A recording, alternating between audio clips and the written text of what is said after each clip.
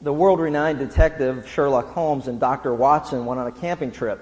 And as they laid down for the night, Holmes said, "Watson, look up into the sky and tell me what you observe." Watson lay there for a second looking into the sky, and he said, "Well, I see millions and millions of stars." And Sherlock Holmes asked him, "Well, what does that say to you?"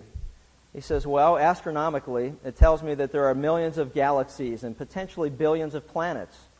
Theologically, it tells me that God is great and that we are small and insignificant in comparison to Him." He said, "Meteorologically, it tells me that we're going to have a beautiful day tomorrow." He looked over at Holmes and said, "What does it tell you, Mr. Holmes?" Holmes thought for a second, looked around and said, "Well, Watson, it tells me somebody stole our tent." What's the point? The point, if you stop and think about it, is that there are times in life when we can overthink things so much that we miss the obvious. We can look for, the obscure or hidden meanings. We can look for the hidden motives behind things and miss the obvious in the process. As we've reached what I would call the halfway point in our study of the book of Daniel, I thought it would be appropriate today to go with a little halftime report, keeping an eye, in recognition of the start of the NFL season and college football, just so that all the guys will pay attention. We're going to have a halftime report. And the halftime report basically is going to focus our attention on what we've covered to date, but we've covered so much ground that I think it becomes, there's a danger in that we could overlook the obvious. And there's one singular point of all the things that we've observed up to this date and of the many, great insights that we've got to this point, there's one thing that I want you to leave here today with, and I don't want you to miss it.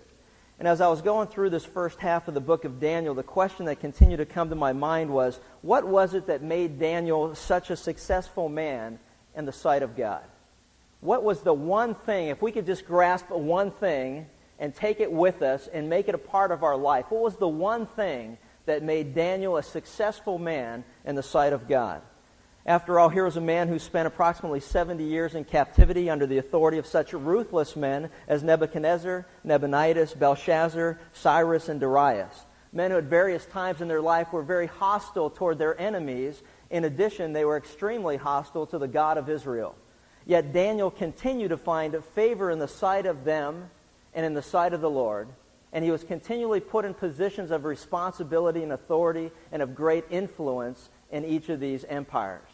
The question that we have to ask ourselves is, what can we learn from him? What one thing can we grasp from this man's life? Run with it. What was the secret of his success?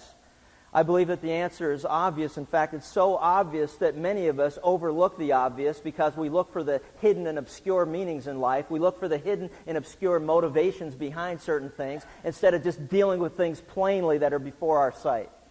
And it's time that we take a look at this one thing and this one thing only, because it is so obvious that I'm afraid that many of us are missing it in our personal lives. It is so obvious that it's time that God's people embrace this one truth, leave here today, changed because of it, and never go back. The one truth that we see from the life of Daniel, if you've got your Bibles, is found in Daniel chapter 1, verse 8. And I believe that this particular verse set the tone for everything that we've learned to date. And I want you to pick up on this one more time as we go through this.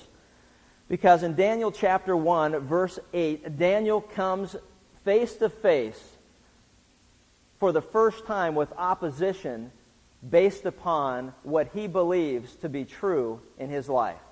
And he has a struggle, and he's tempted, and he has to deal with it, and he's in a hostile environment, in a new place, at a new time, dealing with new people. And the common understanding of our world is this: when in Rome, do as the Romans do. But the problem with that is that's not a godly way to think. God wants us to be different. He doesn't want us to be conformed to this world. He doesn't want us to be like this world. He wants us to be in this world, but not of this world. He wants us to have contact with this world, but not be contaminated by it. He wants us to think radically and differently. He says that don't be conformed to this world, but be transformed by the renewing of your mind. You need to learn how to think differently. You need to see life from God's perspective. You need to see it as He sees it and begin to think as He thinks.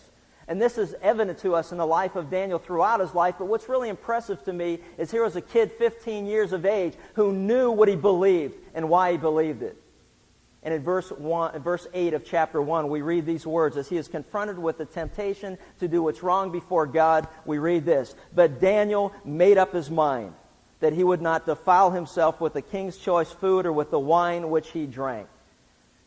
Remember, in contrast, anytime you see the word but in your Bible, it indicates a severe contrast or serious contrast in thought. Up to this point, he is being basically offered the world on a silver platter, and the price that he'd have to pay to have everything the world had to offer was very simple, and that's this. He had to compromise everything he believed about his God and what his God held to be highly right or wrong. That was the choice. That was the compromise. And what was interesting to me is that as we look at this, we see that as we go through, that Daniel made up his mind. I believe it reveals to us everything we need to know from this point forward about the spiritual makeup of this man Daniel.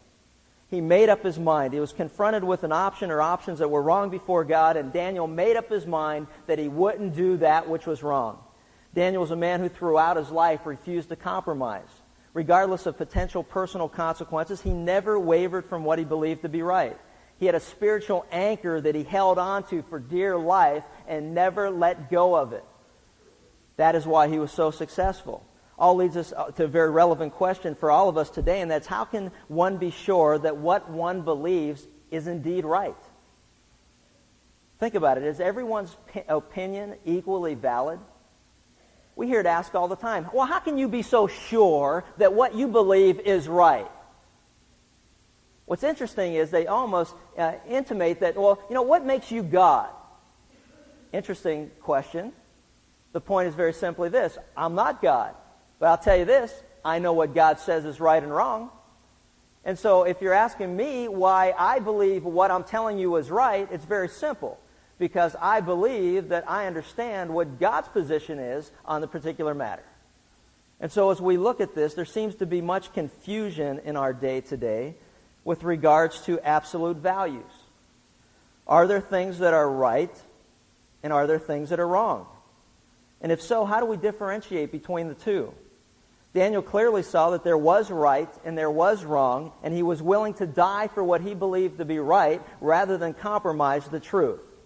There are two things from this verse that I want to point out as we look at this, but the first one is this, and I don't want you to miss it because it's obvious. It says that Daniel's decision not to compromise his beliefs was made in his heart. It says literally that he made up his mind. He dug in, he hunkered down, he drew the line. In other words, he knew the difference between right and wrong. And he was absolutely 100% convinced of that which was right and that which was wrong. And therefore, as he looked at this, there was no doubt or wavering on his part. He didn't doubt, he didn't waver, he didn't think it over, he didn't mull it around, he didn't ask for other advice. He knew what was being asked him to do was simply wrong before God. And therefore, he just never wavered from it. He drew the line and said, that's it, I can't go beyond this line. How can we too have the same sense of confidence? After all, his confidence and conviction was so strong that he would rather die if necessary than compromise. The second thing that I want to point out is this, that his determination was based upon the Word of God. It says that he refused or made up his mind that he would not compromise the truth of God's Word. He knew what the Word of God said about what diets were pleasing to God and which ones weren't. And when he was offered the choice of taking food that was displeasing to God, that violated the laws of God, he simply said that's not even an option. It's pretty obvious. God's Word says not to do it. Therefore, he made up his mind. He made a decision in his own heart. I can't do that which God says is wrong. His determination was based upon the Word of God. That was his standard for making decisions. Everything he believed, all of his convictions were found, and they found their roots in the Word of God. It was a clear understanding of the laws of God, His moral absolutes, God's unwavering, irrevocable moral laws that gave Daniel the determination to stand firm. Time after time, over the course of 70 years in captivity, when he was confronted by opposition and temptation, he continually went back to the Word of God as his standard for making decisions. Regardless of personal consequences, regardless of being thrown with a choice of thrown into the den of lions, regardless with a choice of losing your position of authority in this kingdom, regardless of what all the choices were, Daniel knew that there was no choice. If God's Word said it, he believed it, and he didn't doubt it, and he lived accordingly. That truth is so obvious to me that I think many of us miss it. And that's why I want to reinforce it. God's Word is our standard to make all of our decisions in life. Once we set aside the Word of God as the basis for making decisions, we are subject to any, the Bible says, wind of trickery or deceitful doctrine that blows along, and we are subject to be cast morally adrift as a person and also as a society. The Word of God is our determining point to making decisions of whether something is right or wrong. And Daniel knew that. He was convinced of it. Now, the interesting thing for each of us to ask ourselves the question is this: how can you and I be totally 100% convinced that which we believe is right before God? And I want you to turn with me to Psalm 119. Psalm 119 gives us the answers that we need. How can you and I enjoy similar success as that of Daniel in a world that appears to be on the brink of moral and spiritual bankruptcy? Is there any more important subject in light of what's going on in our nation today than how to remain pure and clean before God?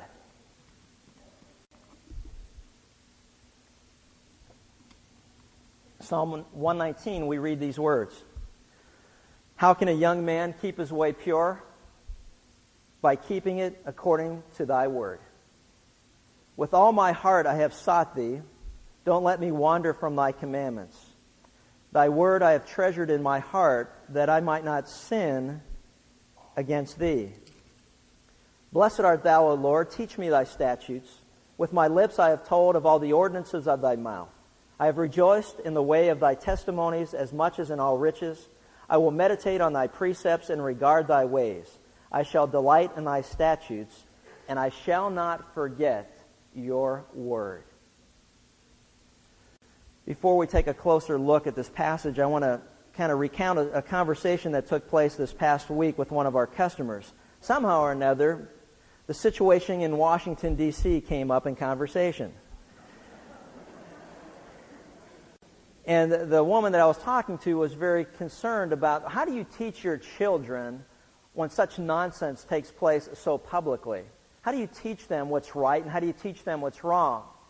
And so I began to ask her the question, how do you teach your children? And she had, I think, a 13-year-old son that she was concerned about. I said, how do you teach him how to make decisions in life? You know, how do you teach him what is right and how do you teach him what is wrong? And she said this, and it made me stop and think, because I think many of us are subtly deceived into believing that this is an okay way to think. She said this. She said, well, I tell him when he's faced with decisions in life to always trust his heart, to always trust himself, to always believe in himself. And I don't know what kind of response she was looking for me. And it didn't matter. And I gave her an illustration. I said, you know what's interesting is that Lynn and I were at our Angels Bible study the other day, and one of the guys was there. He just turned 30, and his wife got him a special birthday present. And so he said he walked out of the locker room. He said, Chuck, did you see what my wife got me? I said, no, I didn't see it. He goes, well, when you go out in the parking lot, look at it. He said, when I walked out of the where they get dressed and leave, there's a player's area where they park. He said, when I walked out, I saw a big ribbon on this vehicle with a bow. And it said, you know, happy birthday. And he said, I almost had a heart attack because she didn't even talk to me about it, and there was a Ferrari sitting in the parking lot. He said, he was like, you know how that is, guys, when you pay for your own birthday presents. It's like, thank you, thank you, I think. But and he was like, he walked over to it, and he was trembling and shaking, and he got around to the driver's door, and it said, don't worry, I only rented it for 2 days. He was like, yeah. So anyway, he gets in the car and he goes, man, Chuck, do you know those things have 6 gears? I said, I got to take your word for it. You know what I'm saying? He goes, they got 6 gears. In second gear, you can go up to 60. Third gear, 90. I said, well, what'd you get up to? I said, well, I got up to like 4th gear. So you do the math. Now, I said, well, but did it feel like you were going that fast? He goes, no, man, it didn't feel like you were moving at all. I said, oh, interesting. So I was telling this woman this story, and I said, now, if he would have got pulled over going, let's just say 120, and the officer said, excuse me, sir, do you realize that you were going 120 miles an hour and the speed limit's 65? Now, just consider the advice that you give to your son. He says to the officer, but officer, I was trusting my feelings. I was going from my heart. I was trusting myself that I could handle this machine. Now what do you think would happen to him? He'd get himself in big trouble, right? And then she's like, uh-oh, where are we going? Here it comes. So we'll just stop and think. Our heart is so deceitful and wicked that we can't trust even ourselves sometimes. Now, I was sitting with Matt in prison again yesterday, and I began to realize something that God's really impressed upon me, and that's this. Do you realize that most prisons are filled with people who trusted in their emotions and did what they wanted to do? Right? I'm mad at you. I feel like punching you. I'm trusting my heart and my decision. I'm going to bust your face. I'm just kidding. I'm really not. Can't get all defensive here. It's like, come on. But you see what I'm saying? It's like, you see how, think about it. I'm angry. I'm going to trust my emotions, and I'm going to act upon my anger. So I'm going to hit you. I'm going to stab you. I'm going to shoot you. I'm going to rape you. I'm angry I'm envious of what you have, and I don't have it, and I think that I should have it. Based on what's in my heart, I feel like you don't deserve it, and I should have it. I'm going to come and steal it from you. So can you imagine the kind of counsel that we would give someone to say trust their emotions or their feelings, or trust themselves? What do you think our president did? He ran with his emotions. He ran with his feelings. There's no other explanation for it. And the reason I say that is this. You and I can't trust our emotions. We cannot trust our feelings because they mislead us, they are deceptive, and they will lead us into actions that will get us into all kind of trouble if we do not control them in an appropriate way. What's my point? The point is this. We all need an objective standard by which to measure human behavior. That's why we have laws.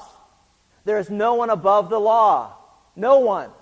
And if we come to a point in our culture or society where we begin to allow people to be above the law, then the law is not valuable to society anymore, and we cannot govern a people. Anarchy reigns. That's why we've heard the saying, there is no one above the law. And there's a reason for that. It protects us from one another and protects us from ourselves and doing things that are wrong before society. And what I want to tell you is this, and are wrong before God. God has established laws that are irrevocable, irrefusable, and non-negotiable. And all human behavior is to be measured by that standard. Listen to me. Human behavior is not what we use to measure other human behavior. We run into all kind of problems. Well, who are we to judge? We are not to judge based on our own behavior. We are to judge based on the standard of absolute that is set as a law or the law of God. Can you imagine how ridiculous it is when I hear interviews of people saying, but you know what, who are we to judge? All of us have sinned. All of us fall short. All of us make mistakes. Yeah, we all do. But we're all accountable to a standard that's objective, not to one another's behavior. You don't tune a piano with another piano. You use a tuning fork to tune a piano. You need an objective standard. We cannot judge one another based on one another's failures. Could you imagine you're driving down the road and use the same illustration. He's going 120 miles an hour. The cop pulls him over and says, sir, you're going 120 miles an hour. And the driver says to him, well, you know what? Do you really feel that you can give me a ticket? Because after all, have you not ever driven above the speed limit? Oh, good argument. Sorry, sir, for, inconveniencing you today. Go ahead and do what you want, because who am I to enforce the law? Here's who you are. You're a law enforcement officer. Do you understand how confused we're getting here? We need an absolute standard. And we have to recognize what that standard is. $178 fine, speaking from a man of, I'm sure, much experience. Now, the problem that we have is I've got an objective standard, and it's this watch, and that's why those people are leaving. And that's why some of you will get up and leave. And now the thing is that our halftime report will have to be continued till next week because, that's just the way life is sometimes. And I am not going to rush through this because it's too important for each of us to grasp it and to get it. If nothing else but this today, grab this one little thing, and that's this. You and I need to measure our behavior against an objective standard. We need to measure the behavior of others against an objective standard. Whether it is the laws of God or whether it's the laws of a nation, we must measure behavior against a standard that is non-negotiable, and then we take action accordingly. Why was Daniel so successful? And we'll see in great detail next time. Don't miss it. He was successful because he knew the Word of God was truth. He believed in the Word of God, and he acted upon it regardless of what the potential consequences were. He never wavered from the Word of God. Please come back next time. In fact, invite some folks that are struggling with how do you deal with what's going on in our nation today. Father, thank you for your Word. Thank you that it's truth and that you sanctify us in truth. And we'll just pray that as we consider some of the opinions and things that are going on around us in our world, that as we get together and look into your Word, that you give us the clarity that you promise. And we just praise you in Christ's name. Amen.